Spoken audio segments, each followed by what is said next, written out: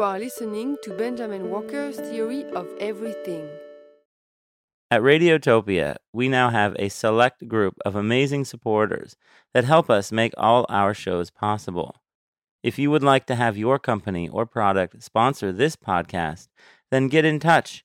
Drop a line to sponsor@radiotopia.fm. Thanks.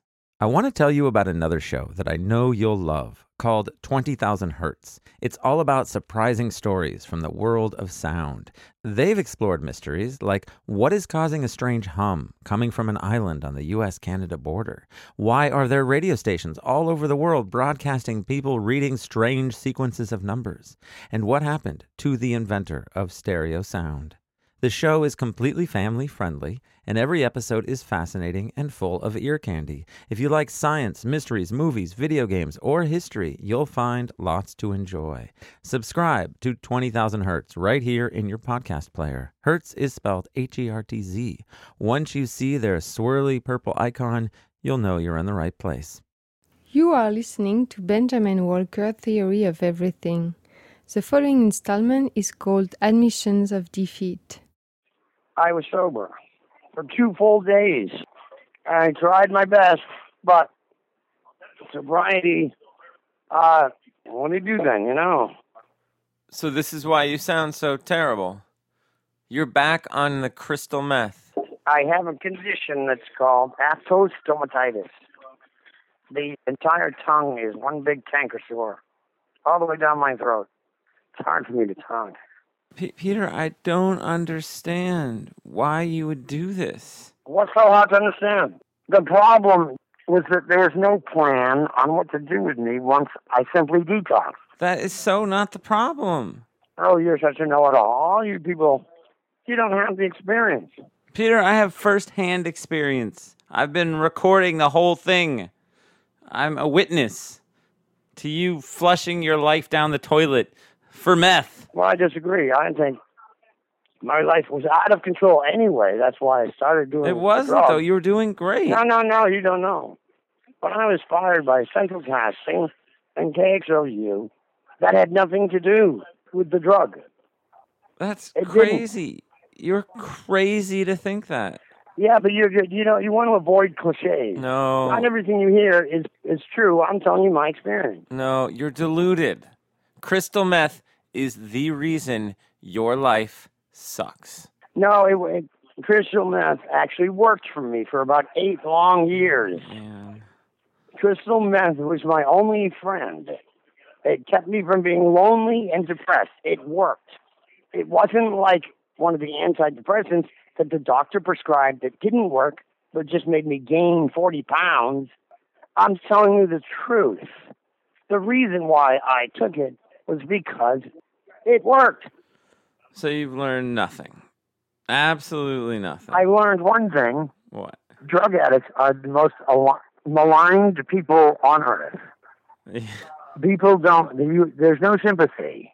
You know, I was not a sympathetic character. When I told the police I was carjacked, they just wanted to arrest me. Yeah, I know. It's so hard to get sympathy from a cop when you're all methed out and talking crazy. Well, you know. But hold on a second. You got carjacked? Yes, I was carjacked. By who? This nice girl named Karen, who claims she's from Belize. She was a crack whore. But wait, why do you have this whole fucking thing. crack person in your car? The story is really long. I don't know if you really want the long version. Peter, how did she get in your car? The longer story. I don't know if you can fit it in your program. Just tell me what happened. She wanted to go get some crack. This is what happened. Oh, my God. And I didn't want to go get crack. So I stopped at the coffee place, but I didn't think that she would carjack me. Peter, how did you get in this situation? I don't remember. Oh, man. This is what happens when you are high on meth. Everything's going fine, right? Super exhilarating, right? You know something's wrong and you have to get out of it, right? But everything's still under control, right? And then when you realize your car is gone and you just got carjacked, instantly you crash. It's called a buzzkill, but you crash in the most psychotic way imaginable. When I saw her go down the street, I had an absolute mental breakdown. I had no money, no keys, no cell phone. I didn't know who to call, and I was isolated. I was wandering the streets of Los Angeles for 2 straight days, disoriented, moaning loudly, talking to myself. I don't even know what to say. What are you going to do now? I'm going to rehab. For how long? Until they let me go. I am going to stay there until they help me come up with a plan of what I'm supposed to do now that I'm sober. Otherwise, it's a waste. So what can I do to help? I need to find a good book. The thing I learned in rehab, you need to have your own book, your own music. They won't let you do anything. They take away your belt and your shoelaces, that whole thing, you know. You have to have wireless headphones. What kind of junkie owns a pair of wireless headphones? Some people in Los Encinas actually were in there before, and they knew how to do it. I saw them, and they were not without music, and I was, and it sucked. I can't live without the music. Well, I'm not going to send you a pair of wireless headphones, but I am willing to go on Amazon right now and pick out a book for you. So tell me what you want. I want to read some kind of maybe existential thing that's inspiring, but not in a hokey Oprah way, about some really fucked up life that's, titillating, and how they got their shit together or something. Okay, inspiring. Fucked up lives. Not Oprah. Something that would inspire me. Self-help. Self-help is no good. They always want you to find God. There is no God. Okay. Negative self-help. I was writing stories about homos and meth. It's What? big with the homos. It's bad thing. It's the gay drug, and it's sex. Okay, homosexual, crystal meth, inspiring, Yeah. not self-help. You know, you're totally ruining my Amazon algorithm, by the way. You do understand that. Oh, God, man. You know, I can hardly talk. Oh, wait. I think I got something. What? It's called Meth Equals Sorcery. Know the truth. Sorcery. Oh, yeah. Witchcraft. Yeah. That's good. Yeah. You know, you can't rely on anybody. What are you talking about? I'm trying to find you a book so I can send it to you at rehab. No, you have to trust me on this one. It's about a man who escapes the devil and meth through dancing. What a waste of meth. Dancing. Well, I have a very good feeling about this one, and plus, it is only 79 cents. And it's a top meth book. It's such a special drug. All right, well, I'm adding this to the cart, and, let's see. Maybe this book will be the thing that turned your life around.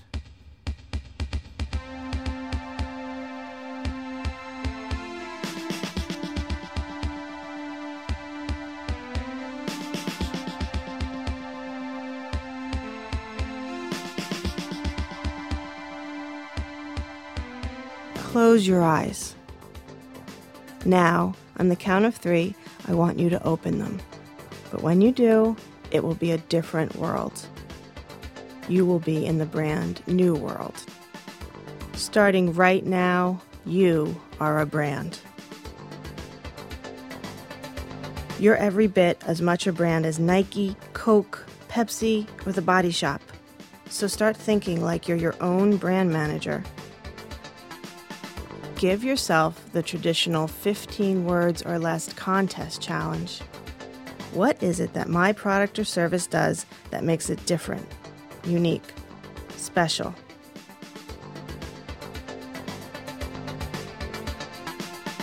Take the time to write down your answer, and then take the time to read it several times, and then Read it the way you would read it if you were on Donald Trump's TV show, The Apprentice. Then fire yourself, the way Donald Trump would fire you for reading it badly. Now imagine yourself out on the street, sleeping in a park, hungry. Now imagine reading your answer to a woman who's working the front desk of a homeless shelter, a woman who is standing between you and a bed. If her eyes don't light up, then you've got a big problem.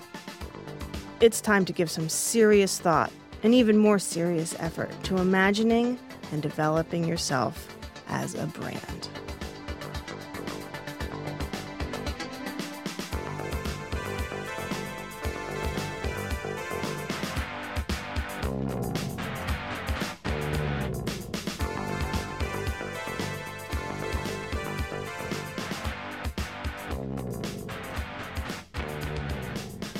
Now that the recession's over, and all of the downsized and downtrodden have been carted off to greener and grassier pastures, I once again feel safe to meander the streets and alleyways of my neighborhood, even in the dead of night.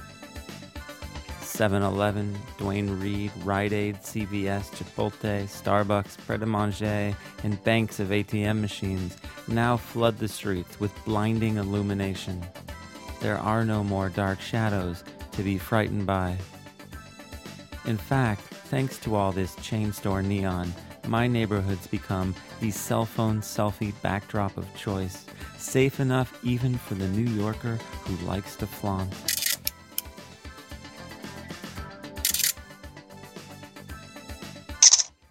It really is a new New York City. Even the old-timers have stopped protesting and complaining. Everyone understands now just how tenuous, how precarious one's place here is. The Greasy Burger joint on 2nd Avenue added the word organic to all of its signs and menus. The bodega on my corner booted its mouser from the front window and replaced her with a blender with a sign that promises smoothies 24/7. And the packaged liquor store on 5th Street moved all its nips off the counter and is changing its name to the Ritzy Spritz. But these are not magic words. They do not ward off evil. They offer no protection from the tattooed, mustached, and vested young men who idle on the sidewalks out front. As soon as they figure out where the Italian espresso machines, rescued wood paneling, and iron wall fixtures go, they will move in for the kill. But there are a few establishments in my neighborhood that seem extremely well positioned to make this transition from the old to the new. Like the Psychic on Avenue C. Now, at Psychic, they've even added a blue neon checkmark to their new sign. And underneath, hashtag change your life, hashtag big psychic data. The other night, on one of my walks, I decide to go in. A young woman is sitting in a chair. She looks up at me, and we stare at each other. Then the curtains part, and an older woman emerges from the back. "Good evening," she says. "Would you like to have your fortune told?" "Mother," the woman in the chair interrupts without taking her eyes off me. "You promised." The older woman clenches her teeth and pauses for a second, and then says, "I would like to offer you a one-time only half-price consultation with my daughter, Siri," she says, gesturing to the woman in the chair. "Like the iPhone," I laugh. But my joke falls flat. "You can say no," the woman continues, "and I can offer you a full-price traditional reading. But for half price, I offer you a new post-psychic experience." Her voice trails. "It's called Psychic Big Data, Mother," Siri says.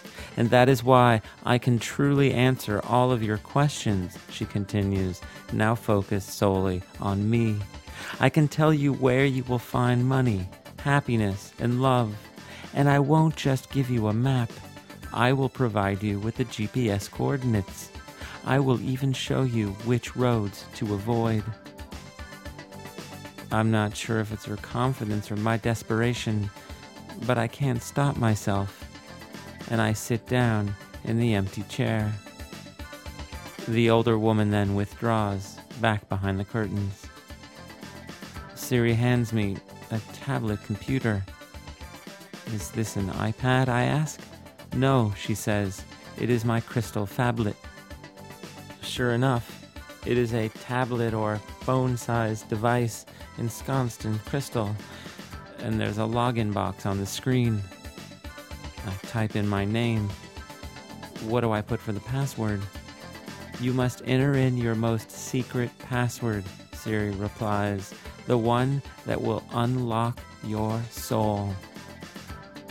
I have no idea what this might be, so I just type in Batman. The screen begins to swirl and pulsate. Siri gestures for me to hand it back to her. Her fingers glide and click across the surface. You're not on Facebook, she says. Why not? You tell me, I laugh. You're the psychic. Her eyes flick up and meet mine. Without saying anything, she strips out the passivity from my comment and then hurls all the aggressive parts right back at me. My heart skips a beat. Can you envision your face on a prepaid personal debit card that could be sold to your fans and followers, she asks? And if not, why not? I guess I believe that there's a difference between saying something and selling something. She scowls at this, and the gliding and clicking begins to slow. Your lack of ambition and inability to think big is related to the extremely low number of Twitter followers you have. For a small extra fee, I could bring you legions more. I'm not interested in buying fake Twitter bots, I say as politely as I can. Again, her eyes flick up to meet mine. You misunderstand me. I am not selling bots. I have the power to show you why your words fall upon deaf ears, never to be retweeted or favorited. And for a nominal fee, I can provide you with the tools you need to raise your profile and your visibility. We can realign your brand so that it signals strength, vitality, fortitude, and success. I want to tell her how ridiculous this all is and how distasteful I find her version of psychic brand management to be. I want to call out to her mother in the back, beg her for a traditional reading. But before I can open my mouth, she tilts up the device in her hand.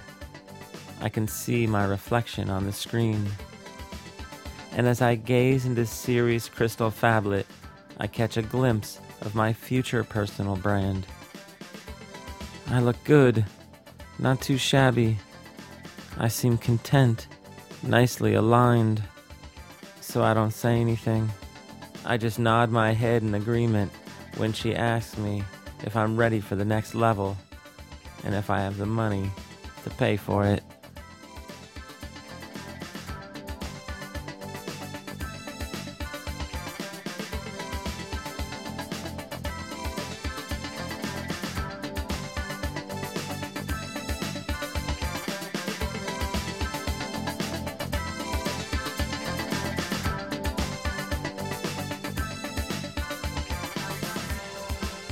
Listen carefully. I am going to tell you how to make your mark in the brand new world. First, ask yourself, what do I do that adds remarkable, measurable, distinguished, distinctive value? Where did you eat? What did you wear? What did you tweet? Then ask yourself, what do I do that I am most proud of? I want to hear you brag. You need to project the qualities that define you as being first class, type A, top shelf, primo. When you've done that, sit down and ask yourself one more question. And this is one you must have an answer for. Are you a loser or are you a luxury?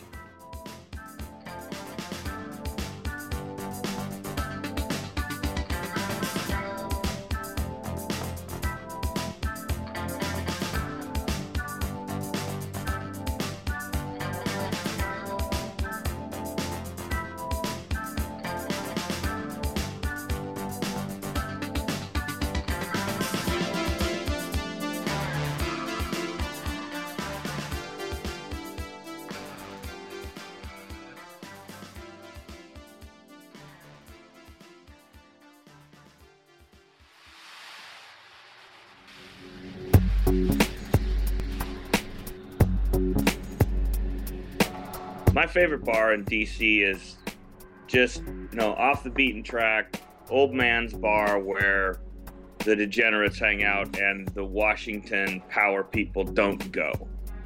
So it's strange when I see someone from that set in this place. Like the other night, when I came out of the bathroom, I could see there was a suit up at the bar, which, like I said, is always just weird to see. But then I hear, "Hey, Chris, what's up?" Who is this guy? Well, we'll just call him Mr. Johnny. He is a guy I know from working at NSA.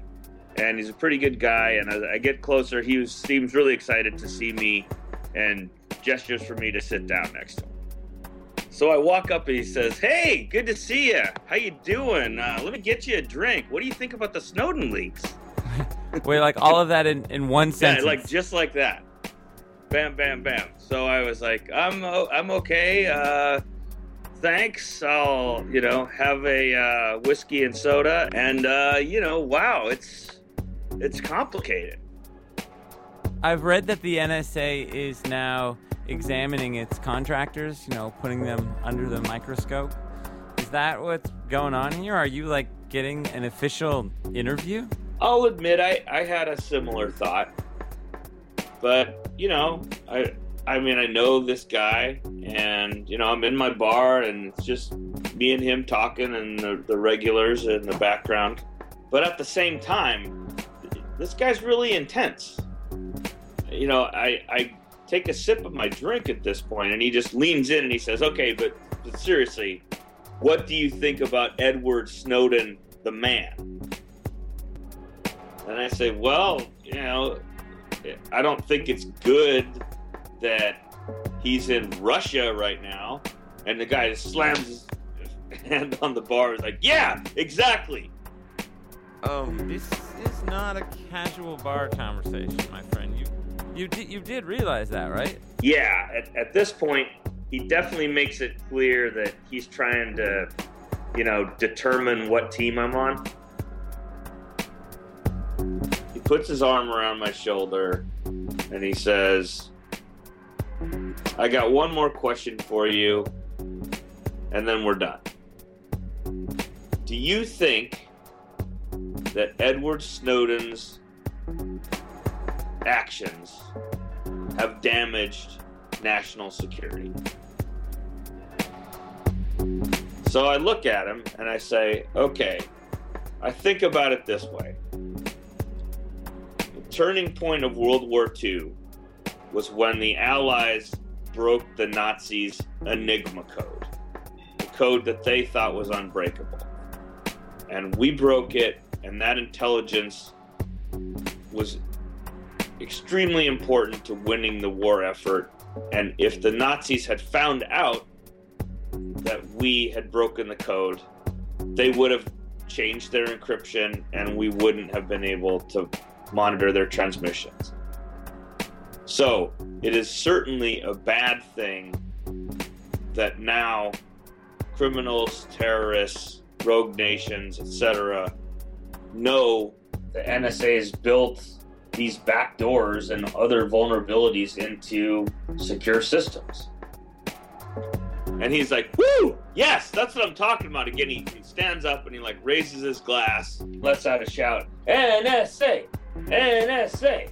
NSA!" And I look at him, I say, "But," and he's like, What? And I'm like, "Yeah, just hear me out, sit down." So he's like, No, we're good. We're good, you're done." What are you trying to do? I mean, isn't it obvious what's going on here? What are you trying to say? Well, I wasn't done. And I told him, "Look, man, sit down." And he just kind of stares at me for a second like I'm crazy. But then he sits back down, and I scoop my bar stool over next to him, and I say, "These backdoors, these vulnerabilities will be used by bad people. And I'm not just talking about some guy hacking into his ex-girlfriend's Facebook page, or even a gang stealing credit cards or committing identity fraud. I'm talking about malicious, or incompetent people using these vulnerabilities to take down financial networks, electric grids, air traffic control systems, nuclear power plants. I tell them, we've built a backdoor to Armageddon. Oh, man. So what does he say to that? Well, as I'm pouring my heart out, he's scribbling on a bar napkin, and at first I think he's just doodling. But when I'm finished, he holds up the napkin, and it says, "Can you just say, quote, I think the leaks are really bad, unquote?" Oh, my God. What do you do? I looked him straight in the eye, and in a loud voice that everyone in the bar could hear, even over the TV, I said, "I think the leaks are really bad." Wow. So this really was a loyalty interview. Not exactly. It was an interview, but it was a job interview. Wait, he's trying to hire you? Yeah.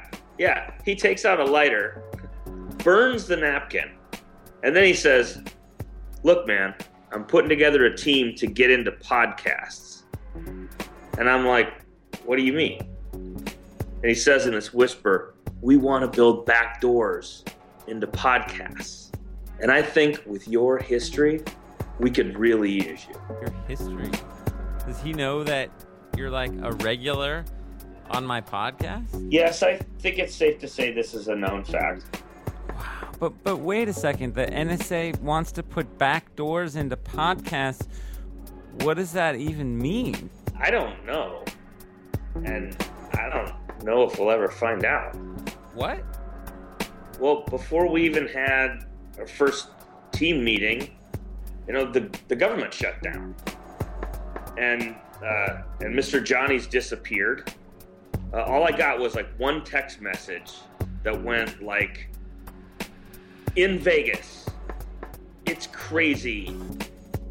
Backdoors to government. Not working. Wish me luck."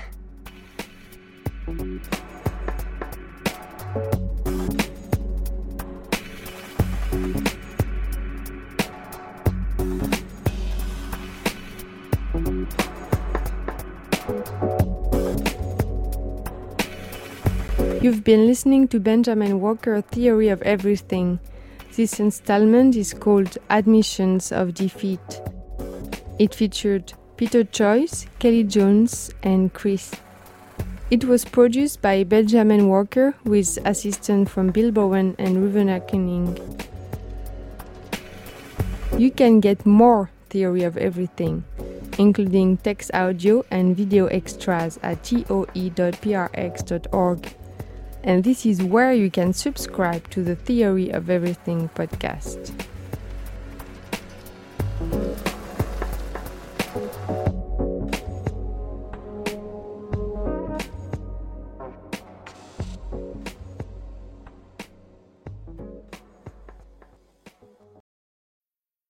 I'm Alex Schwartz. I'm Nomi Fry. I'm Vincent Cunningham, and this is Critics at Large, a New Yorker podcast for the culturally curious. Each week, we're going to talk about a big idea that's showing up across the cultural landscape, and we'll trace it through all the mediums we love: books, movies, television, music, art. And I always want to talk about celebrity gossip, too. Of course. We hope you'll join us for new episodes each Thursday. Follow Critics at Large today, wherever you get podcasts.